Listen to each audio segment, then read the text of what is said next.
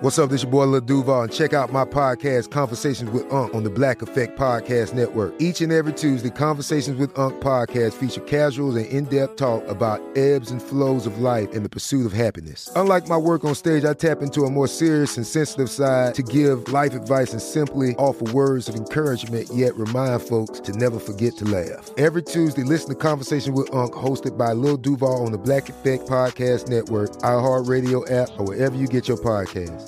Presented by AT&T. Connecting changes everything.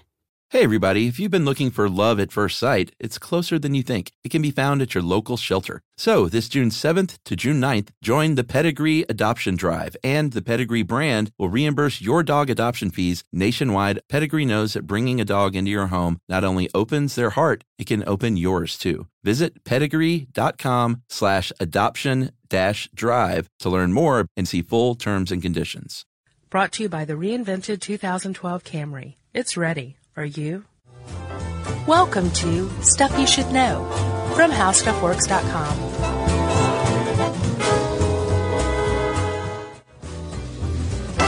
Hey, and welcome to the podcast. I'm Josh Clark. There's Charles W. Chuck Bryant. That makes the Stuff You Should Know. Jerry's in the other room. Yes, being quiet. As commanded. Yeah. How you doing? I'm great. I feel like we haven't mentioned Jerry much in a while, so. She's got a character playing. She's a character on our TV pilot. There's an actress playing her. Right. Although you fought to have that removed, right? All over the place. I was like, we need less Jerry, less Jerry. Not true. No, it's not true. So, revenge. I'm a big revenge guy. Oh, you are, huh? Well, no, that sounds bad. I'm a big comeuppance guy.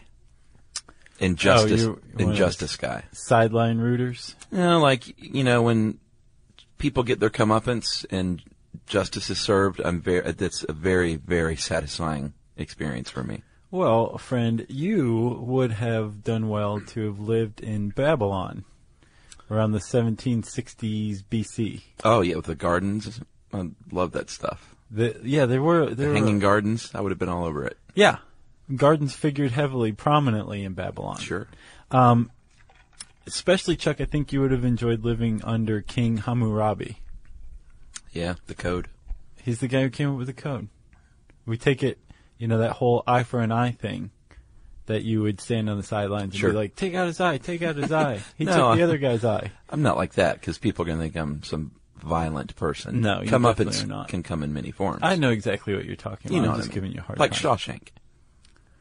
Or Brooks hung himself? No, comeuppance against the warden. That's satisfying to me to see that in a movie. I don't remember what happened to the warden. Refresh my memory. Well, he ended up, boy, should I not spoil it? I think it's fine. He ended up shooting himself as the cops descended upon him. What did he do wrong? What did he do wrong? He held Andy there for years knowing he was innocent. He had the guy shot and killed who Andy had tutored to get his GED, who had information that Billy would get his release. From wasn't he on Melrose Place or something like that? He or Ally McBeal?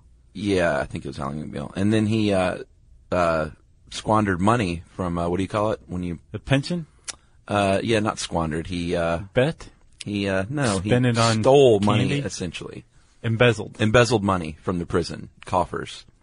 Wasn't the warden played by Burl Ives or something? I remember him as a grandfatherly type, a very supporting, nurturing fellow. No, he's played by that guy that can't ever play anything again because of that movie. Weird. I have a list of revenge movies we can go over later. Okay. Oh yeah, there's plenty of those. Remember, there's a whole exploitation subgenre. Yeah. Like I Spit on Your Grave. That's on the list.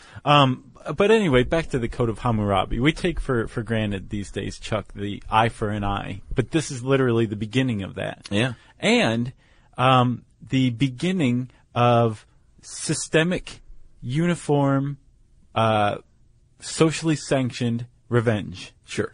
That's the justice system. It's revenge. Yeah. It's like you did something and we're going to get you back for that. You're going to be punished. It's revenge. Yeah. That's the whole basis of the justice system. Yeah. People can hem and haw about reform and stuff like that, but come on. It's revenge. It's punishment. It's the basis of crime. it. Yeah, sure. It's reason. I'm not saying it should or shouldn't be like that. I'm just saying. Right. You can dress it up all you want. You can do whatever you can to it. But when you boil it down, I think is what we're both saying. Yeah. The whole basis of the justice system is revenge. Yeah. And the Code of Hammurabi is the beginning of this, and that it's also the beginning of the eye for an eye thing. If I may, there's a couple. Like the Code of Hammurabi kind of deals with stuff that people were dealing with at the time. Sure. And it goes far beyond like if you kill somebody, you're killed. It gets kind of specific. One of my favorites is if a fire break out in a house and someone who comes to put it out cast his eye upon the property of the owner of the house and take the property of the master of the house, he shall be thrown into that selfsame fire. So a looter, essentially. You get thrown into the fire you came to help put out and then basically shirked your moral obligation by stealing instead of helping fight the fire. That's my favorite. Also, there's a lot about runaway slaves, harboring runaway slaves, sure. stealing slaves. If you find a couple of slaves and you want to bring them back to the owner, the owner owes you 2 shekels of silver. It deals with inheritance law. If a son who inherits his father's land is still too young and can't take possession of his fields, a third of the field will go to the mother, who basically is paid to raise him, although I think she's going to do that anyway. Sure. But it's a uniform code, especially dealing with revenge, right? Yeah. I say all this to tell you that revenge is very old, Chuck. It is, and that's the code. I mean, I bet took revenge over, the caveman who wronged him. Yes. In very primitive ways. I'm sure there was always revenge. And depending on how evolved Tuk-Tuk's brain was, if he had a dorsal striatum, why did I not get that the first time? If he had a dorsal striatum, which is governs in feelings of enjoyment and satisfaction, he would have probably liked carrying out that vengeance. Yeah. Because that our pleasure center goes off when we carry out acts of revenge, especially when we think of it. But that's why sometimes we will go to such great lengths to carry out vengeance, because it feels good. See, I'm not a vengeance carry-outer because I don't really get wronged. Like, I've never had any huge, wrongings against me. I would knock on wood at this point if I were you. Just Very did. good. But I like seeing it played out, mainly in movies. Do you like standing on the sidelines and shouting for the person's eye to be taken out? Yeah, that's me. Do you want to talk about some cases of revenge? Because, I mean, it's one thing to just say, hey, that's great that guy got his comeuppance, but there's some really legendary and some very grim cases of revenge in the history of humanity. And we have covered, you covered 10 in your article. Yeah. We're going to cover what, 7, 8? 6. 6. Something like that. We haven't done a top 10 in a while. It's been a very long while. Actually, we've never done a top 10 because we only cover 6 or 7. Well, we haven't based one on a top 10 is what you Correct. I like the Spam King one. Should we start there? Might as well. He's number 10. Alan Rolski was known as the Spam King because he was an entrepreneur in Michigan who was one of the guys, the main dudes, signing you up for all those spam emails that we all love. Before the .com bubble even burst, Verizon had him in court for bulk email spamming. But dude, he's got a rap sheet a mile long. I looked at his since this is before the spam thing. In the 90s, he had all sorts of fraud and felonies. And real estate. Yeah. He's just kind of a hustler kind of dude. Very much. It's a good way to put it. But he got his comeuppance in the way of a junk email of his own when his address was leaked online and then really leaked online. Well, the whole way it came out was there was in I think the Detroit Free Press, maybe one of the local papers, did a spotlight, just kind of a soft touch spotlight on his spacious 8,000 square foot home. Yeah, that he paid $700 for because it was Detroit. Sorry. This one was on you, man. I was just going to leave Detroit alone, but go ahead. Yeah.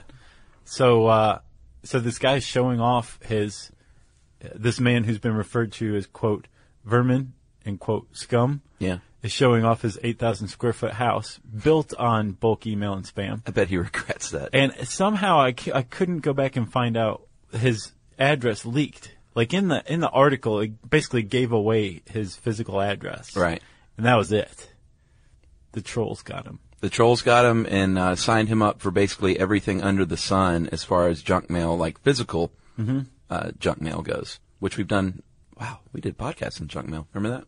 We did. Remember, we're like, 90 years get ago. rid of it. And that one guy was like, no, we're employed by junk mail. So at the peak of his junk mail receivership, he was getting hundreds of pounds, and he was Every day. Yeah, he was pretty upset. I mean, I saw interviews with him today where he was like, I'm being harassed, and he was trying to get courts to do something, and they were just like, no. Mm-hmm. Comeuppance. I wish we had a trombone. Yeah, we should spice this up a little. Jerry, a trombone, please. She's like, Thank you, Jerry. come on. All right, did we cover him? He's in jail now.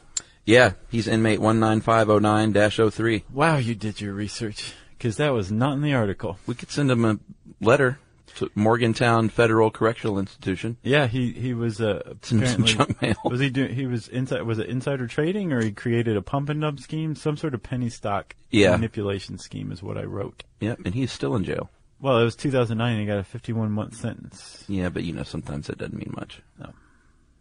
Like time served. You're free. Yeah. But yeah, he's still there though. he definitely made some cash doing bulk email. It was clever at the time. It was just annoying. Yeah, sure. But hey, we all got Viagra out of it, so. We did. I didn't get mine. 47 Ronan? Okay, yeah. So my nephew's middle name is Ronan, and I'm still not convinced that my sister and her husband know what a Ronan is. I have a friend who named his kid Ronan. Does he know what Ronan is? I'll have to ask him. He's a fan of the show. Well, what's his name? I don't think he spells it this way, though. I think he spells it with an A. What's his name? Braxton. Braxton. Do you know what a Ronan is? Answer us. Want me to text him? I don't think he spells it the same way. Well, let's tell everybody. A Ronin is a masterless samurai. Yeah. At this point, I feel like possibly, if you really want to do some digging, press pause on this one or just mark down your time code. Yeah. Go back and listen to our How Samurai Work podcast. That was a great one. Excellent episode. Yeah. And it will help you along with the rest of this. But if you don't feel like doing that, go back and listen to it anyway later on. But we'll give you the crib sheet. Basically, a samurai is pledged to the death to a single master, a daimyo. Yeah. Right? And that involves the samurai protecting the daimyo with his life. That involves the samurai carrying out vengeance if the daimyo is wronged or murdered or anything like that. And this is a lifetime contract. This is a lifetime affiliation. Remember, they're the opposite of ninja. Yeah. Which is also a really good episode, too. They were just the hired guns, right? Yes. If I remember The correctly. ninja were. Yes. The samurai were very loyal. Yes. Military advisors, just cool guys. They had huge hammer pants, too. And in this particular case of the 47 Ronin, during the Edo period, which was the early beginning of the 18th century in Japan, a man named Asano Naganori had some Ronin assigned to him, or that he had taken on. 47 of them. And Naganori was headed to Kyoto to hang out, which was the capital at the time. And he saw a man he didn't like. And still to this day, no one's quite sure. I was going to ask you that. No one knows. Okay. No one has any idea what the problem is. But these guys have beef, basically, as Biggie Smalls would have put it. They threw down. They did. Naganori pulled his sword out and slashed at the man. Didn't cause any harm or whatever, but this is Kyoto, the seat of power in Japan. Yeah. And he's just taking a swipe at some guy in front of everybody. Yeah. Important. Bad news. And in Japan, this is a really big deal. Well, yeah, so much so that they decided that he should commit seppuku, which we have covered before as well. Was that a separate one? No. What was that in? Was that in Samurai? Yeah. I think we really went into graphic detail. Yeah. We talked about the steps of seppuku because it's very specific. Right. So again, go listen to that episode. Yeah. And he did commit seppuku. Yeah. That day. Here's what I don't quite get. Lay it on me. Why didn't the guy Yoshinaka who he attacked, why didn't his Ronin come after? Well, he was dead. Why didn't his Ronin come after? He wasn't dead. No.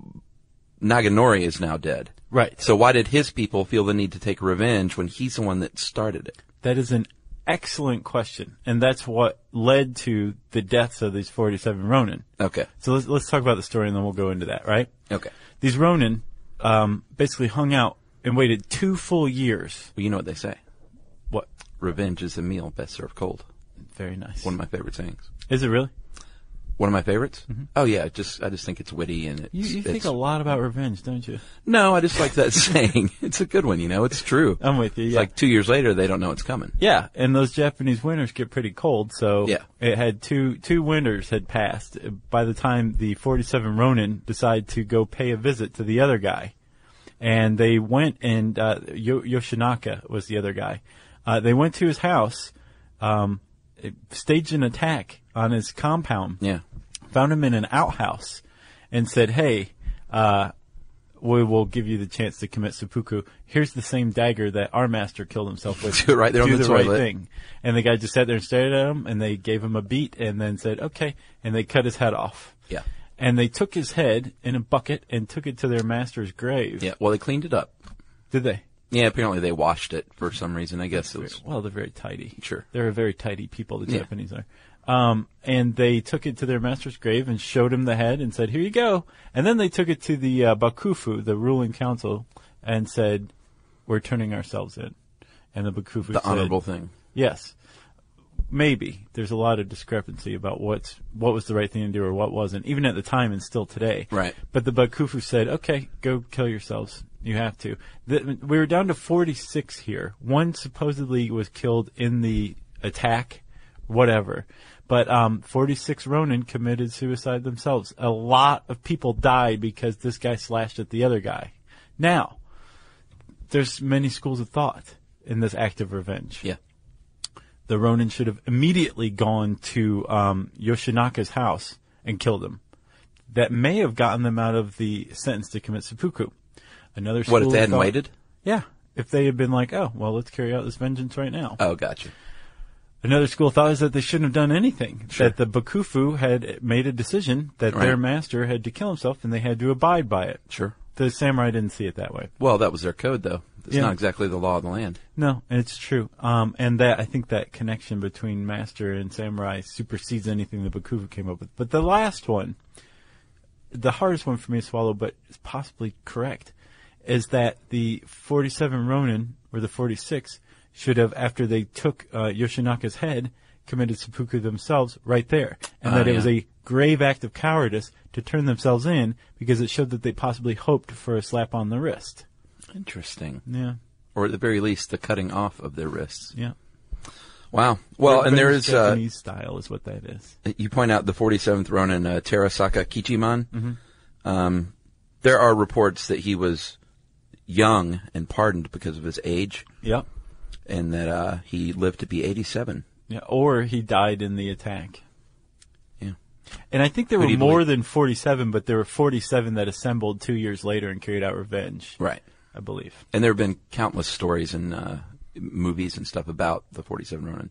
Yeah, including the movie The 47 Ronin. There you go.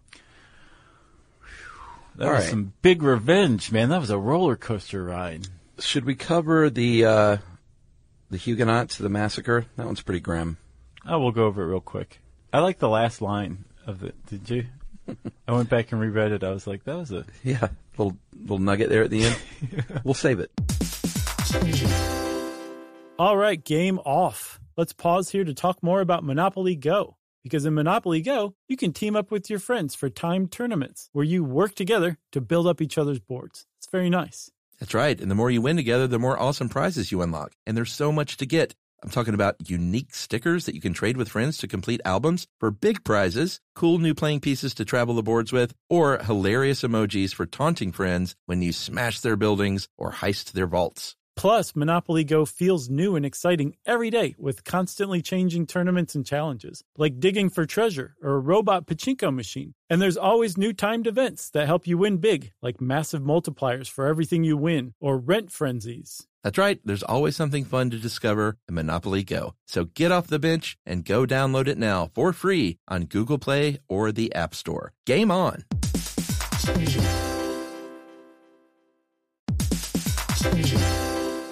Hey everybody, it's time you heard about Squarespace. Squarespace has the tools you need to create and sell your own website. Whether it's an online course or custom merch, Squarespace has you covered. That's right. Courses is a great program. You can start with a professional layout that fits your brand, upload video lessons to teach techniques and skills, and tailor your course with a powerful Fluid Engine editor. That's right. With Fluid Engine, which is a next-generation website design system, by the way, it's never been easier for anyone to unlock unbreakable creativity. That's right. And don't forget the commerce side, because after that, you can charge a one-time fee, or you can even sell a subscription. Yeah, so turn your creativity into income with Squarespace courses. And right now, go to squarespace.com/stuff for a free trial. And when you're ready to launch, use offer code STUFF to save 10% off your first purchase of a website or domain. Squarespace. During the Protestant Reformation, there was a lot of stuff going on in France, mainly a lot to be lost, as in 50% of the real estate in France allegedly was owned by the clergy of the Catholic Church. So they had a lot at stake. Yeah. So when the Protestants came a-calling, they were like, I don't know about you guys. Maybe we should kill you. There was a big problem there was a big rift between the Catholics and the Protestants, and it was largely over land, power. Sure. Because if it's all controlled by the Catholics, that's hunky-dory for the Catholics. But then now if you have to divide everything in half, it's kind of a problem. So by 1572, in August, in Paris, it was a hot one. And there was a huge wedding between a French Protestant aristocrat, right? No, a French Huguenot aristocrat. Yeah. And a French Catholic noblewoman. Yeah. Okay.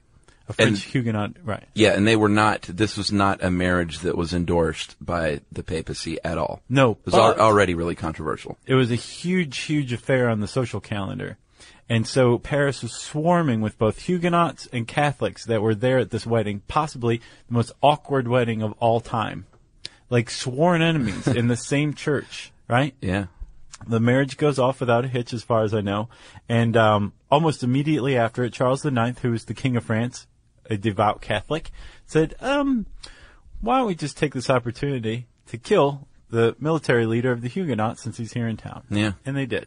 And let's not stop there. No. Let's just keep killing people. And over the course of a week or so, I saw all kinds of numbers. Sure. Well, they didn't keep very good records in the 1570s. No, but legend has it that the rivers in Paris were so full of dead bodies that they could not eat fish for months. Yeah. Because of disease of dead bodies. Thousands, tens of thousands of French Protestants murdered. Women and children. Up to 100,000. It started with the one guy, then it moved throughout Paris. Any Huguenot found was killed, and then it spilled over into the countryside, where basically the French king Charles IX carried out genocide against the Huguenots in France. So that was a big deal. Yeah, it sure was. All right, moving on. We're skipping over, I want to say, Dave Carroll, as per Chuck's request. Yes, but you can read that in the article. We're skipping Aaron Burr because you can hear about him, or you may have just heard about him in our dueling podcast. Yeah, good one. And let's go to Dr. Harley Crippen. Oh, we're doing him? Now, you want to skip him? No, that's fine. You take him, though. Okay. Because I thought we agreed not to do him. Okay. Dr. Hawley Harvey Crippen was a homeopathic doctor in London. Had a concert singer wife named Cora. Uh-huh. And he was guess... a pipsqueak. Did you see his picture? No, was he tiny? Man, he was a pipsqueak. So he was mad because he's small, and apparently he didn't like his wife's voice because he took up with another lady. Mm-hmm. She found out about it and said, you know what, jerk? I'm out of here. I'm the one that has the money. Mm-hmm. I'm taking it with me. Mm-hmm. And after that, she went missing. Of course, he says, hey, I'm going to take my mistress. I'm going to move to... he sold her jewelry first. He told everybody that she was on a concert tour in Los Angeles and died there and was buried in the U.S. It's pretty easy to figure out. Say goodbye, Cora. Yeah. So he set sail for the U.S. with his new mistress, I don't know if they were married, probably not his new wife. And the friends of the wife friends of Cora started saying, wait a minute, this is pretty shady. Somebody should look into this dude because we think he has blood on his hands. He was arrested when a body turned up in his cellar and hanged. However, in 2007, many, many years later, because it was 1910, they found forensic evidence that found out that not only was that not his wife's body in the basement, Who he was convicted of and killing. hanged for, yeah, but based on that evidence. perhaps a man, not Yeah. even a woman at all. So they think possibly Crippen may have murdered this other person and gotten caught for that because his wife went missing. And they think they murdered her as well and just disposed of her body. He did. He did, yes. He supposedly acted alone. Or he didn't kill this man, but he did kill his wife and ended up getting hanged anyway as an act of vengeance beyond the grave, right? Yeah. For killing his wife. Or he didn't kill anybody and was hanged wrongly. Right. Just vengeance twisted all up. Yeah, what is wrong with you? Okay. Let's do Lorena Bobbitt. This is a good one because this is in our immediate memory. The 90s. The 90s, the crazy 90s, grunge, flannel, and dismembered penises flying out a car window. Yeah. That's exactly what happened. John Wayne Bobbitt was not a model husband. No, and I really want to stress this because when I was like, well, when I was thinking of this, Lorena Bobbitt was the first one that came to mind. Sure. And then I did a little more research. I was like, good God, she had a really rough life. Yeah. She was allegedly the victim of a lot of spousal abuse, physical abuse, mental abuse. She was an immigrant, and her husband supposedly used that against her to manipulate her, to keep control of her. Didn't speak great English at the time. And there was allegedly a lot of marital rape in that marriage as well. Yeah. Including the night of, well, I don't know when it was, but it was 1993 when supposedly Mrs. Bobbitt said that her husband, John Wayne Bobbitt, came home drunk, assaulted her, and then raped her, and then passed out. Apparently this was one in a long string of these encounters. Right. And she'd had enough. So she got a knife. And while he was sleeping, Chuck, Cut off more than half of his penis. a significant portion. More than half. And Although, if you ask me, 5% would be a significant portion. 5%, that's like a zipper accident. Yeah, but just nothing needs to be going on down there. No, I agree. And I'm saying in general. I mean, I'm not saying he did or didn't deserve it. I'm not weighing in on that. No, I see your point. He was a big jerk. I'm not saying people should do this, of course. No, I feel like we should stay out of this little pool right here. Yes. Because if you do the research and you do start to kind of see where she was coming from, she was the butt of many a late night joke for years and years. Well, and as was she he. just became a punchline. But if you look into her story, it was horrific. Yeah, it was very sad. Anyway, about 3 a.m., she takes this dismembered member and drives out into the night with it. At some point, rolls down a window on the passenger side and just throws it out into the grass. And by some incredible luck, a sheriff's deputy managed to find it. Well, I not luck. remember They had a the lot of people sheriff- looking. Exactly. Yeah. Like there was a missing child or something like that. There was a multi-tens of thousands of dollar search party out looking for a dismembered penis in the grass. And they found it. That's the craziest part to me, right? It's pretty crazy. And they reattached it. Yep. Put it on ice, reattached it. She says she didn't remember it. She said she was, later on, she said she was driving with the member in one hand and a knife in the other.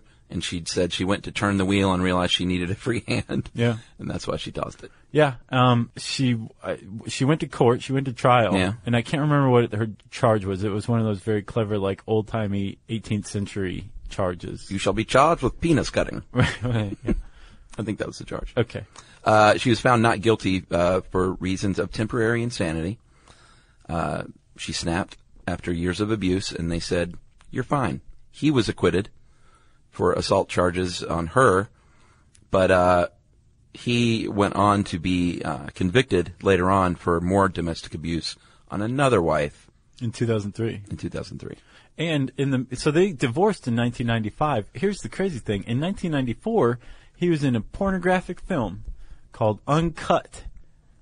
Yeah, he And- was in more than one. And, oh, was he? I just knew about the one. Yeah, he was in one called Frankenpenis.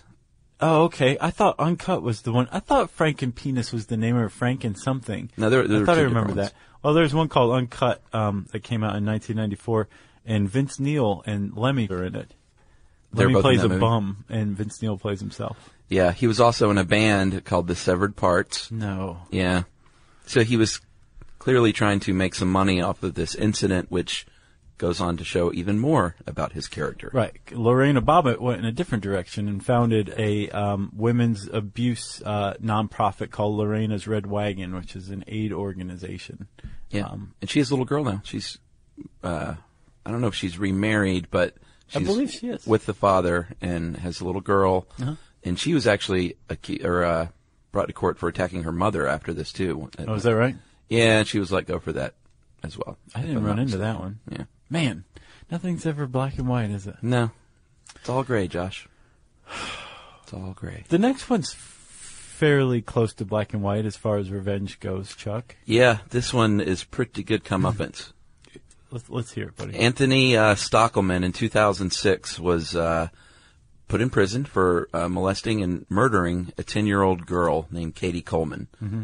Horrific incident. His comeuppance came right away in the case of you're going to jail for life. And it wasn't like there was a lot of didn't he do it? Like, Yeah, sure. Apparently it was a slam dunk case. There were red carpet fibers that matched the carpet in his mom's house found at the scene. Yeah. His DNA was on the body and on a cigarette butt at the scene. And an eyewitness saw Katie Coleman riding in Anthony Stockelman's pickup truck that day. Yeah, so he copped a deal to avoid the death penalty. Mm-hmm. And went to prison for Sure. the rest of his life. Went to prison, and unfortunately he went to prison with Jared Harris, who was a burglary inmate, serving time for burglary, and also Katie Coleman's cousin. Yeah, and because they had a different last name, Indiana Board of Corrections missed that this was Katie Coleman's cousin. Yeah, because they would have. Did they look to avoid I would scenarios imagine, like that? sure. Okay. I don't know the rules. I would but think there'd be protocol for that kind of thing. Yeah, I would think so. After a couple of months, Stockelman shows up one day for breakfast with a fresh tattoo carved into his head that says Katie's Revenge Yeah. in very, very big, prominent block letters. Like his entire forehead is covered in this amateur tattoo. Did you see it? Uh-huh. Yeah. I think one of the guards ended up posting that and got in trouble. Yeah. Posted the photo. So the Board of Corrections looked into it, said, oh, we can't implicate the cousin, so who knows who did it, and that was that. Yeah. Well, no, he actually served extra time for assault. Oh, they got him? When I wrote this, they still hadn't, they Yeah. were like, we can't find any evidence that it was him. They got him. I'm sure he was like, fine. Yeah. Tack it on. Yeah. He was gonna kill him. He, did one of those deals where the dude looks up and all of a sudden this guy's in his cell with the door closed behind him. Uh-oh. And put his hands on his throat and said, I'm either gonna stick you or I'm gonna tattoo your forehead. And he was like, tattoo. Huh. I don't know if he actually gave him the choice, but, he had a prison tattoo gun that he ditched in the trash, and I can find pictures of it online. Thanks for the follow-up stuff, man. Sure. That's awesome. Well, not awesome for Jared Harris. Not the actor Jared Harris, by the way. Son of Richard Harris. Anthony Stockelman. No. I mean, Jared Harris is the cousin. Oh, yeah. But he's not the famous actor, son of Richard Harris. Jared Leto. No. Okay. We're up to our last one. This is all we're doing. This is number 6, I think, right? Yeah, which one of these you want to do? What do you have? I got Dachau and what's the other one? James Annesley? Let's do Dachau. Okay. Am I saying it correctly? Sure. You say it, and I'll see if I'm saying it correctly. Well, people just say Dachau. Okay. Yeah. You were sort of overdoing it a little bit. This is one that, Quentin Tarantino probably got some inspiration for his movie Inglourious Bastards. And it was in Shutter Island prominently. Tarantino's doing a slave revenge movie next. No, I didn't know that. It's An gonna be escaped awesome. slave. And in fact, you could argue that most of his movies are revenge movies. Yeah. Like almost all of them. I Pulp don't know Fiction if Reservoir Dogs is revenge, except Well, Harvey Keitel executing Tim Roth. and the cop scene Oh, yeah. with the ear. But that wasn't really revenge. No. That But was Kill just Bill, torture. Kill Bill's a Total revenge movie. Yeah. The car one was revenge. Yeah. Inglourious Bastards was revenge. Yeah. And now the slave runaway. Pulp runaway Fiction, slave. was there any revenge in there? There was more redemption than revenge. Yeah, I mean, revenge against the rapists. Oh, yeah, that was big-time revenge. I'm going to call in some pipe-hitting torches. Yeah, so there's been elements of revenge. Let's at least say that. Okay.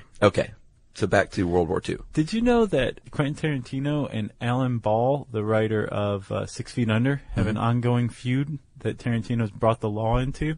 Really? Apparently, Alan Ball and his husband, or partner, one of the two, raise like tropical birds in their Los Angeles home. That sounds nice. And they have an aviary, and apparently it's not fully enclosed. And Quentin Tarantino, who lives next door, has to hear birds squawking all day and can't get any work done.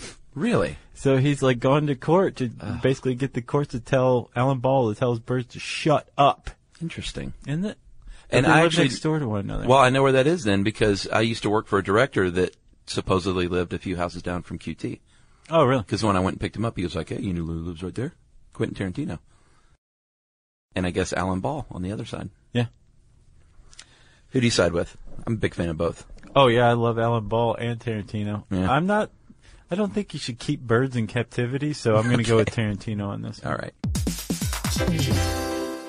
All right, game off. Let's pause here to talk more about Monopoly Go. Because in Monopoly Go, you can team up with your friends for timed tournaments where you work together to build up each other's boards. It's very nice. That's right. And the more you win together, the more awesome prizes you unlock. And there's so much to get. I'm talking about unique stickers that you can trade with friends to complete albums for big prizes, cool new playing pieces to travel the boards with, or hilarious emojis for taunting friends when you smash their buildings or heist their vaults. Plus, Monopoly Go feels new and exciting every day with constantly changing tournaments and challenges, like digging for treasure or a robot pachinko machine. And there's always new timed events that help you win big, like massive multipliers for everything you win or rent frenzies. That's right. There's always something fun to discover in Monopoly Go. So get off the bench and go download it now for free on Google Play or the App Store. Game on!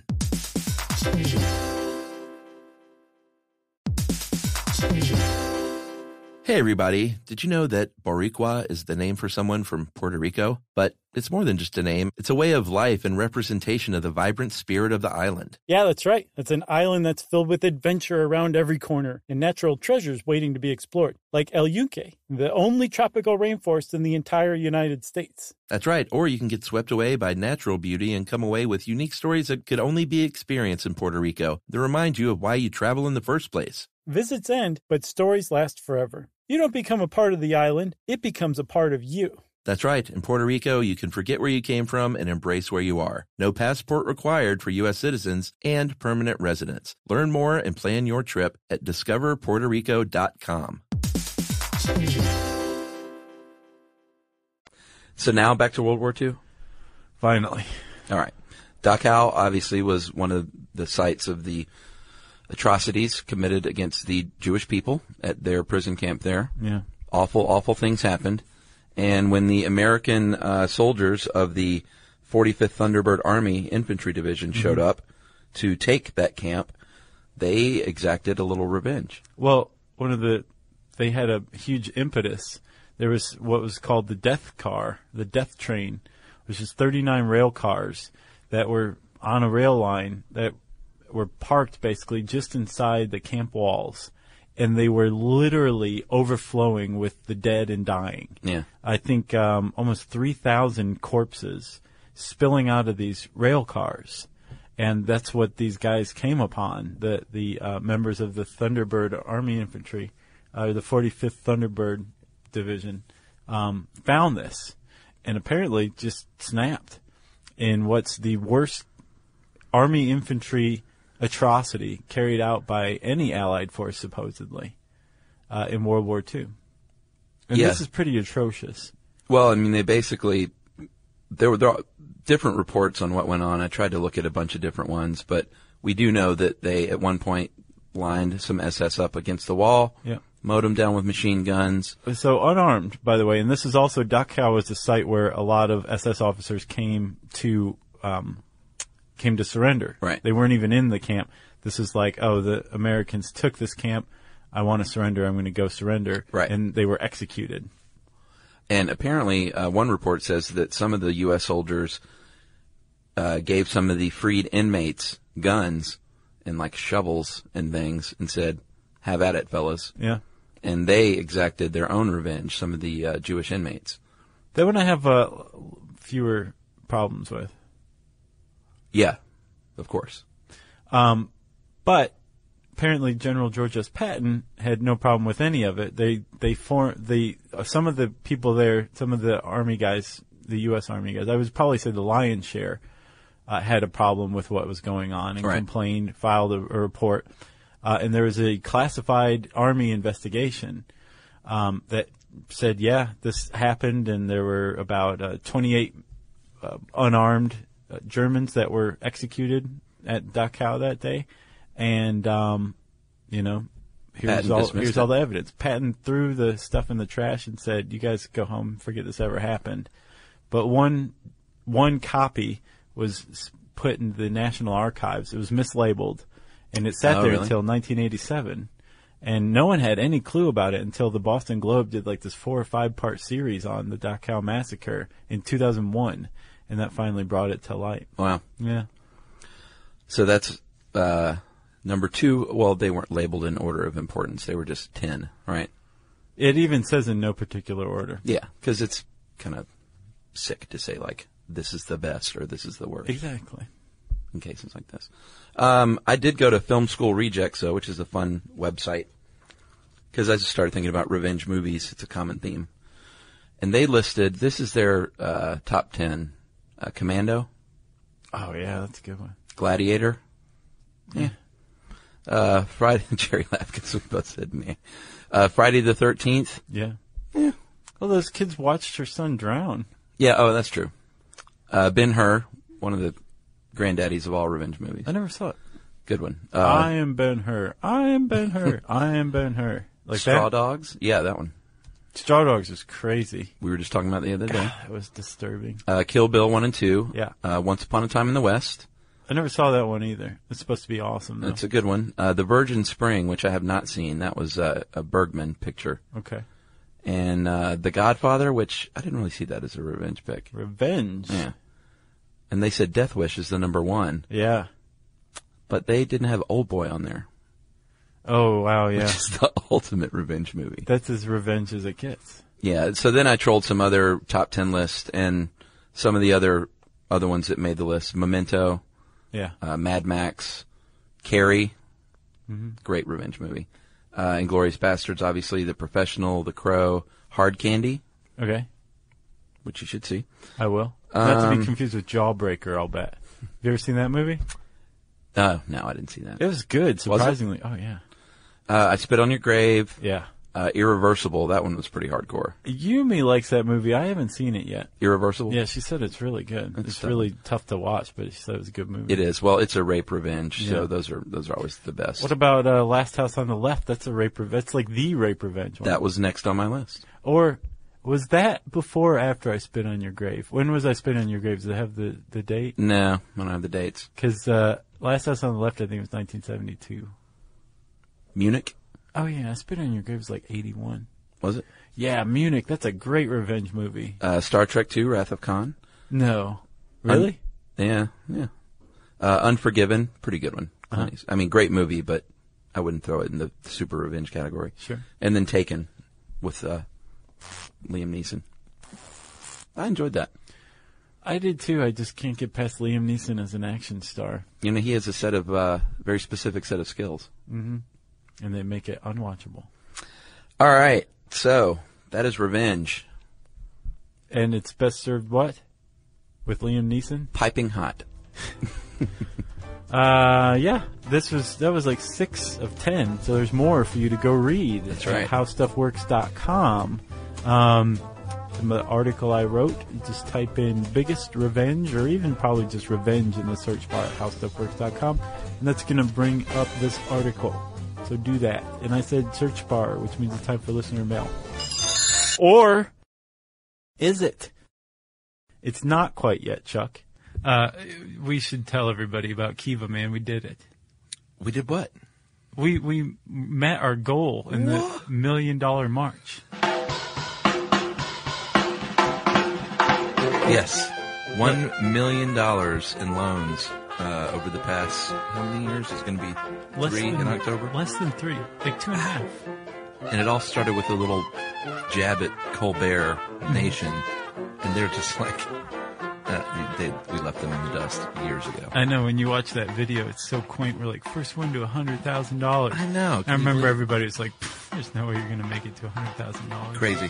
That's $1 million, dude. $1 million loaned by our Kiva team. It takes a village, Jeff. We are proud of you guys. Thank you. Yeah, seriously. And I guess let's just keep going on. Let's double down. Yeah, thank you to Glenn and Sonia, as always, Yes. for helping us set our financial goals. Yeah. And we'll have a new one coming up soon. Yeah. We're not quitting. We're not like, we got $1 million. Forget it. We're done. Right. We're going to bed. Everyone pulled their money out.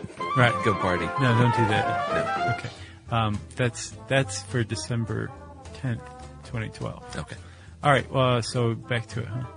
All right, Josh. I'm going to call this cannibalism. It's been a while, but it's about cannibalism. Okay. And I like to read good, smart ones, and this is one of those. Guys, I'm a biology undergrad at University of New Mexico. Go, what are they? Go Fighting Aztecs, let's say. I bet you're right. One of my recent projects was a computer model attempting to answer some questions regarding disease transmission through cannibalism. You close the podcast with speculation about the origin of cannibalism in humans, materialism versus idealism. Though both of these arguments are compelling, they both seem to ignore just how young the human species is. The prevalence of conspecific necrophagy. Necrophagy. Let's say necrophagy. That sounds good. Yeah, man. I had that all worked out, too. That's eating the flesh of the dead. In other species provides evidence that cannibalism is significantly older than us. And the prevalence in near species like chimps suggests that it may be a trait we've had since we have been a we. Nice. Yeah, lobsters are big cannibals. Are they? Dirty things. Spiders of the sea. The materialism versus idealism argument takes on all new facets when applied to chimps. Materialism doesn't hold very much water, as chimps are pretty well fed on fruits, and catching smaller simians is far easier and arguably adequate nutrition. Idealism begs the question of just how much chimps care about that sort of thing. Are they expecting some gain other than nutritional value, like spiritual or even just striking fear into the hearts of enemies? Are they even capable of this? My guess, which is just a guess, is that they kill for territorial reasons and then simply don't want to waste a large quantity of delicious dude. So that's what he thinks. Maybe we started that way and some cultures just held on to the practice, applying spiritual reasoning after the fact. And that is smart. And that is from Micah. Thanks, Micah. That is smart. From New Mexico. And if you... it was New Mexico State? Golden Gophers. No, that's Minnesota. No. The Bearcats. It's the New Mexico State Bearcats. No. Eagles. Hoyas. Bulldogs. No, that's our school, Georgia. If you had your interest piqued by Micah's assessment of cannibalism, you might want to go listen to our cannibalism podcast. We did an episode on it a while back, and it's one of our favorites. Pretty good. And let's see, what else? If you have a great revenge story, we want to hear it. Yeah, there's lots of internet revenge going on. I was going to talk about some of it, like the people who post anonymous things. And all that? But I know what you mean. I don't like that. Like, my boyfriend wronged me, so let me do photoshops of him in a bikini and make it a meme. I don't know. Okay. So I guess we're going to avoid that, everybody, because we don't want to upset Chuck because we know he'll lie in wait for comeuppance. You can send us a cool story of revenge, non-internet, please, to us at Twitter. Our handle is SYSK Podcast. Or on Facebook at facebook.com/stuffyoushouldknow. And you can send us a plain old-fashioned email to stuffpodcast@discovery.com.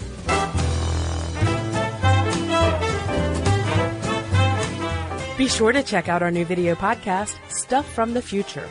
Join How Stuff Works staff as we explore the most promising and perplexing possibilities of tomorrow. Brought to you by the reinvented 2012 Camry. It's ready. Are you?